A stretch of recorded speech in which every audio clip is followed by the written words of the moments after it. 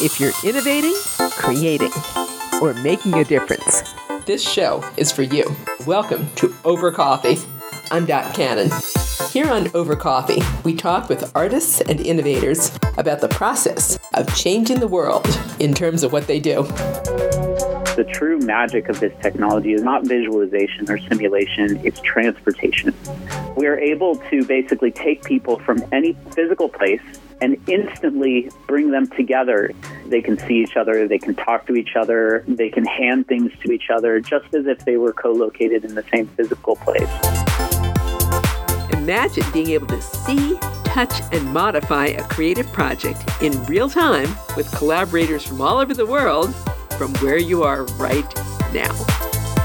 That's exactly what Portland-based immersive technology platform The Wild has made possible. Through virtual and augmented reality, The Wild allows architecture and design professionals to work with team members remotely in real time. And The Wild founder and CEO Gabe Paez says this use of mixed reality, or XR, can be a game changer when it comes to mobility. Gabe, how did immersive software first capture your imagination as a creative, as something in which you really wanted to apply your talents? Well, it sort of all started for me back in the early 2000s. I was just out of school, and, I was a software developer, and I just always assumed I would be creating websites or just traditional 2D software. But I got this sort of strange opportunity to develop an interactive coffee table. And this was really prior to, touch screens even being ubiquitous like they are today. And it was an amazing challenge to think through what it was like, not just to create a piece of software, but software that had to take into account the people and their physicality around that piece of software. So on a coffee table, you have people sitting on both sides of the table. And so just coming up with that idea of how those two people or, four people would interact with this piece of software I was creating and navigate content on it and, share it with each other was just, it immediately captured my imagination. And I became obsessed with the cross-section of how, we are as like physical humans in the world and how that coincides with this virtual software that we're creating.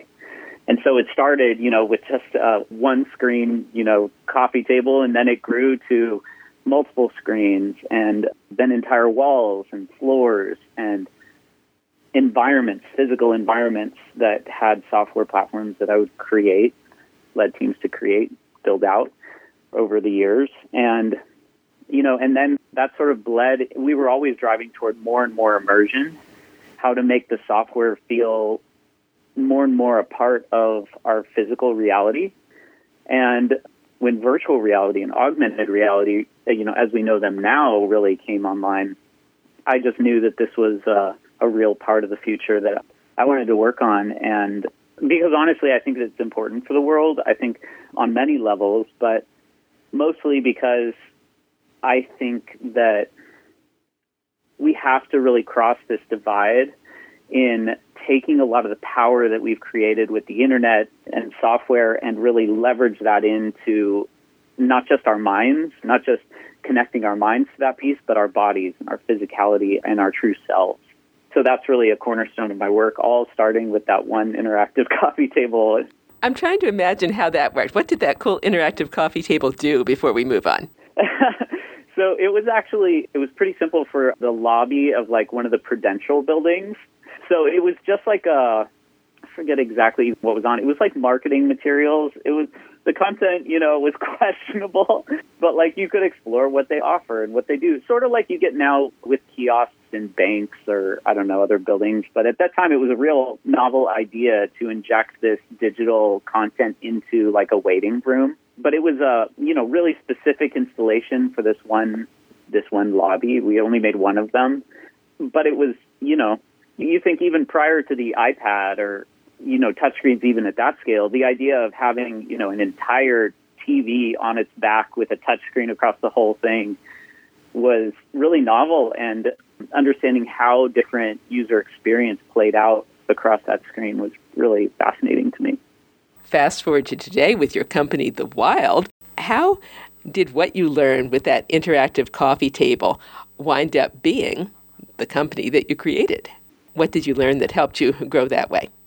Yeah, so, well, it was a long path to get there. I think the first thing, I feel like the first insight I really learned is that, and, you know, I apply this across a lot of my work now, is that when designing immersive software, and I say like broadly immersive software, meaning augmented reality, virtual reality, mixed reality, all these different realities that we talk about right now, but just the idea of it being immersive, which I look at, the primary idea is that it's human-centric. It's not device-centric. We're not going to the screen for our information. We are, you know, the software is among us rather than on the other side of something. And so the first insight that I feel like I had was that you have to think of it that way. You have to think of it not as, you know, you have to think of it fundamentally as an experience that plays out, and it needs to feel natural, not just on the software level, but sort of on the human physical level. So you'll see that play out in the wild in terms of a lot of, you know, we haven't just replicated a lot of the patterns that you see in traditional software, where you have basically a pointer and you're clicking on items. You're not clicking inside of the wild. You know, there's a real physicality to how you interact with content in the wild, which is mirrored off of the way we interact with content in the physical world, which is if there's a button, you know, on the side of a panel or something, you literally reach out and you push that button, just like you would if, you know, you were on an elevator and you reach out and you push that elevator button. That's so ingrained in us, this idea of an object that we see in front of us having a physicality to it, like a mass and a tactileness, that we really try to replicate that even inside of a virtualized environment like the wild. The second thing, and this is really a core insight that I feel like I had right around I guess it was like in 2015, as I started really diving into virtual reality, I went through this whole phase where I was trying to dig into what makes this different, not just cool or unique, but is there something truly transformative about this technology? And at the time, a lot of people were focusing on virtual reality as a means for simulation and visualization. So it's super cool that you can put yourself, you know, inside of something that doesn't physically exist. You know, you can create an amazing simulation or a visualization that puts you in this imaginary world. And yet I sort of wanted to dig past that, like what's on the other side of that. And to me, what I realized is that the true magic of this technology is not visualization or simulation, it's transportation. It's the ability to transport people, places, and ideas across vast distances instantly with minimal resource consumption. So, like starting by focusing on the people, you know, what are our options right now? And when you think about the future of transportation, you think about like what is to come 10 years from now, you know, in terms of how people will move themselves. A lot of people focus on more efficient forms of transportation, like electric vehicles, autonomous vehicles, even spaceships, you know, like reusable spaceships, public transportation that is, you know, high-speed transportation like the bullet trains, you know. There are all of these forms of moving people physically across the world that are incremental improvements on how people transport their bodies from place to place. But they're not, my argument would be, is that they are still resource intensive. They are still time intensive. The creation of those, you know, those vehicles to move people takes a lot of resources. Still, even bullet trains or very fast vehicles, even spaceships, they are perhaps very fast, but they're not light speed. You know, they're still relatively slow in comparison to what we can do on the internet, where I can move information from point to point across the world instantly in milliseconds. I can take, a book or any sort of piece of content and I can push it to, India or Israel or China. And you're not playing on the same playing field, There's a power to that I want to see play out with people. And so you look at what we can do in virtual reality as we push this forward. And the amazing thing about it is that as we bring more and more physicality and experiential attributes to platforms like the Wild and others, we're able to basically take people from any physical place and instantly bring them together inside of this software. And they can see each other, they can talk to each other, they can hand things to each other just as if they were co-located in the same physical place. But, by using a minimal amount of resources and time to make that happen. So people are one part of that. Places are the other part. How do you once you have those people and they can go anywhere together, then where do they go? You don't want to just put them in a conference room together. I mean, you could put them in a conference room together, but we want more than that. And we really have the possibility to take those people and put them anywhere together inside of, and a big part of this is a lot of technology that's happening around reality capture, to where you create a digital twin of physical places or content or products, or totally virtual content that you can create and then transport those people to that place. And then the third thing is ideas, like how then do they share not just information like we do on the internet, but new ideas for places and products, and visualizing all of our ideas together with, this small community and these different places in unison. And to me, it's just the transformative aspect that people are starting to understand right now, not only that it's possible, but why it's truly important. And it will reshape the world.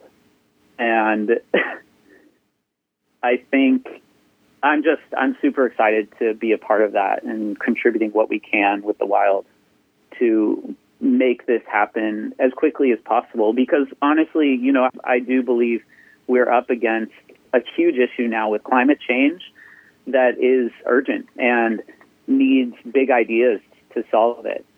And I think, we're right now in the COVID crisis. And of course, that also we're seeing how cataclysmic it is and how we need big ideas to move beyond this.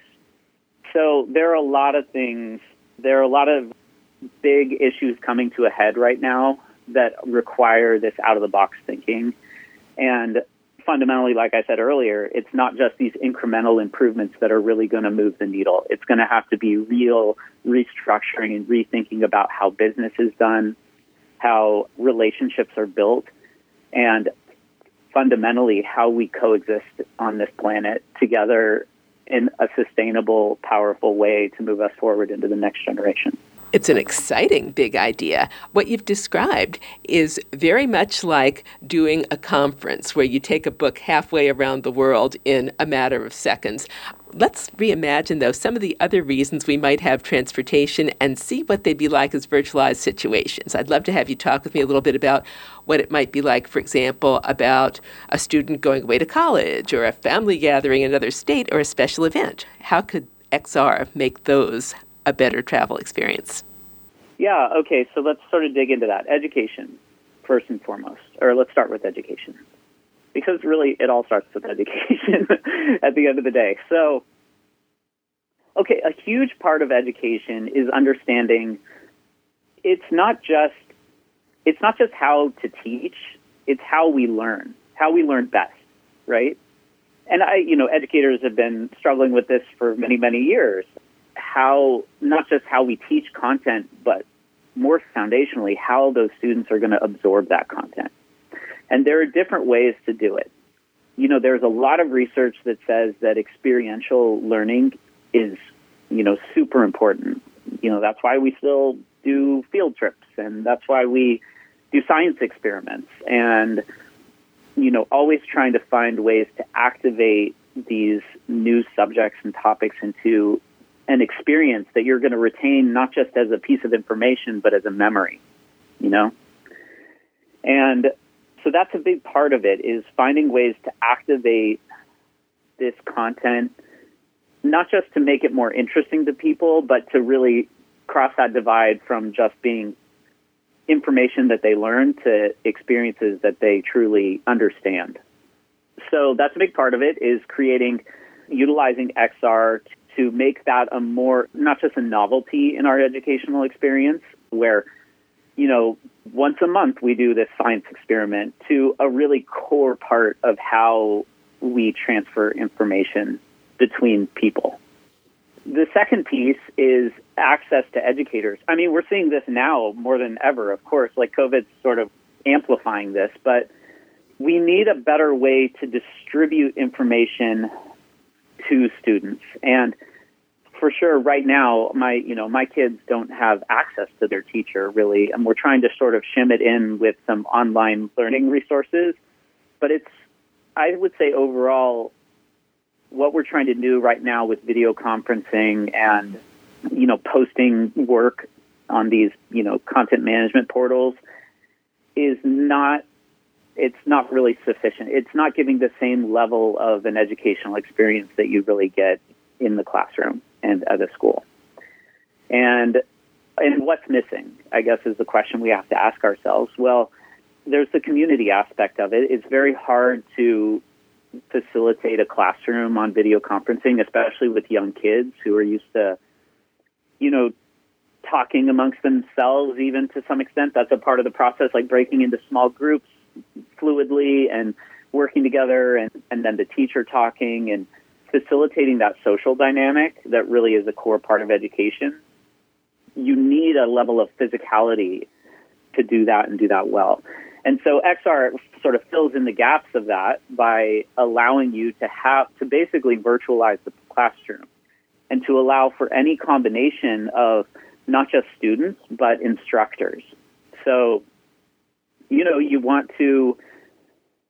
doing a subject unit on Amazonian frogs, and you're to be able to bring in a subject matter expert to talk briefly about that, for 15 minutes or 20 minutes and provide their expertise to the classroom is so much easier and more practical in XR than trying to fly them across the country and putting them up in a hotel, for one night so that they could give a 15-minute lecture. It's just not going to happen, Maybe at an elite college university that has budget to spend, but not for an elementary school.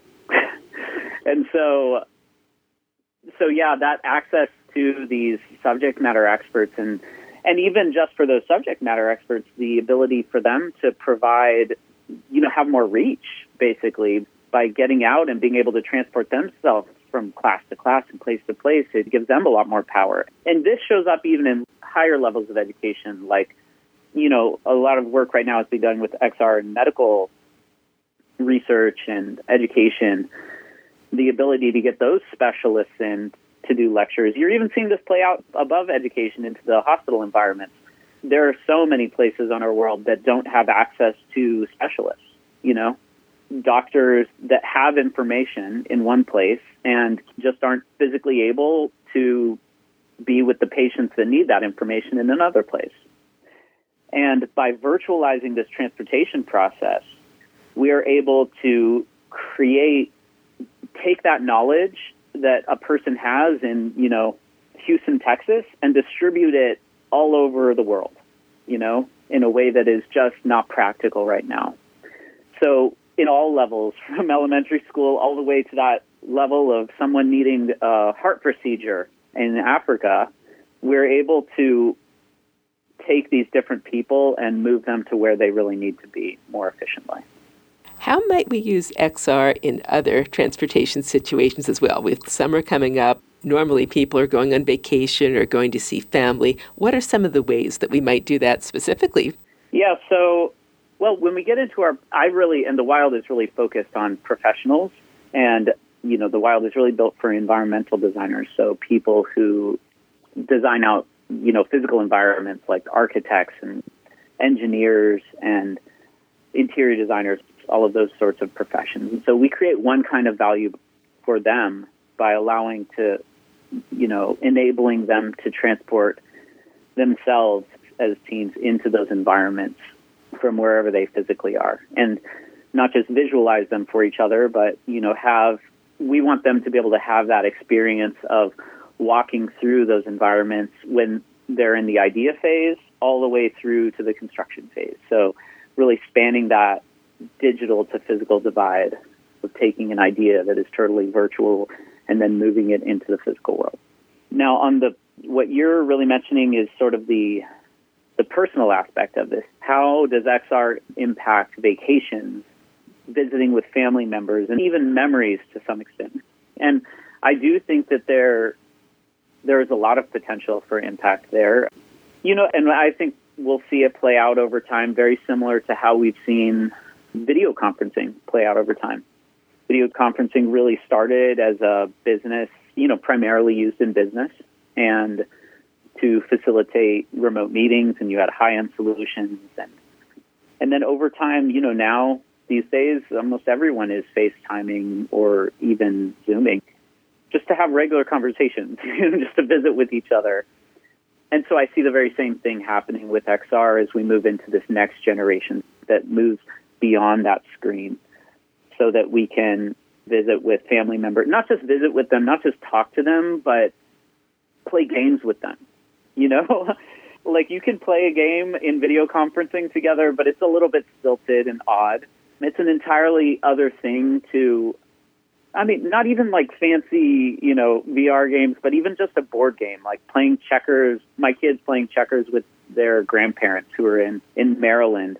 You don't have to be like going on a giant, like fancy quest to have fun together inside of virtual reality. There's something to just sharing space with each other and hanging out that I think is really refreshing, is a great starter way to sort of transform the way we interact together. And in fact, at the time we spoke in spring of 2020, Gabe was planning something special in VR, a 9th birthday party for his daughter. She's going to meet with her friends in the Wild, and we're setting up a series of spaces that they're going to go through that lets them play different games inside of the Wild together, just similar to what I was talking about. And she's got 4 of her friends that we're, going to sanitize and distribute like headsets to their houses and then put them in that together. Just prior to our recording this interview, the Wild had launched an upgrade to their services. Gabe said this upgrade included core improvements to their audio stack in order to maintain clarity as users moved in VR. We had a whole series of launching new features, and now we're sort of circling back and we're saying, we don't want to just launch new capabilities, because right now with XR, it's not just about being able to do more and more and more. It's about making sure that what we do, we're doing as good as we possibly can. So what we just launched this morning are core improvements to our audio stack. So making sure that when you talk in the Wild, you're extremely clear under many different circumstances. So a part of that has to do with like echo cancellation and the efficiency with which we're streaming audio between devices, making sure that as you move in and out of spaces in the Wild, the audio always maintains clarity, like it doesn't glitch in and out, It's sort of those, it's funny, like I really feel like it's those core pieces of functionality that are going to make the difference for a lot of especially non-technical users, because you just want to go in and you want to hear each other. At the very basics, the core element of it. So that was a big part of it. Another thing is our whole content management system. We did a major refactoring of to just build up the user experience of it, how you move content around, how you bring content into the Wild, how you share that, what the experience of sharing the Wild with other people is. That needs to be excellent, of course. Like if you invite someone to the Wild and what is their experience of getting that invitation?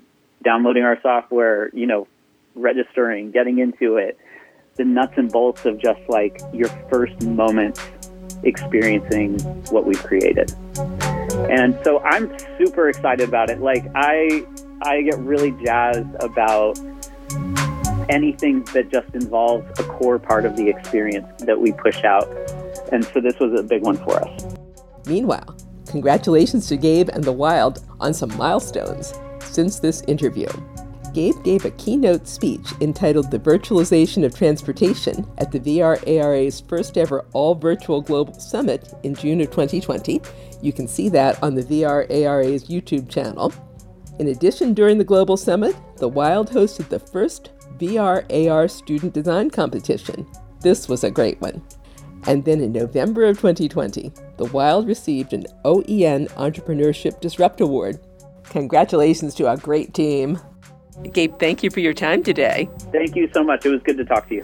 You and I have been listening to Gabe Paez, founder and CEO of immersive technology platform, The Wild. You'll find more information on The Wild and the ways they make VR and AR remote collaboration possible at thewild.com. That's thewild.com. And that concludes this edition of Over Coffee. Thank you for listening. Listen to more Over Coffee podcasts at twomavericks.com. That's two, T-W-O, Mavericks, M-A-V-E-R-I-X, twomavericks.com. And you can contact us at twomavericks@gmail.com. The music you're hearing is royalty-free production music provided by Pond5 at pond5.com. I'm Dot Cannon. Here's wishing you a cappuccino day.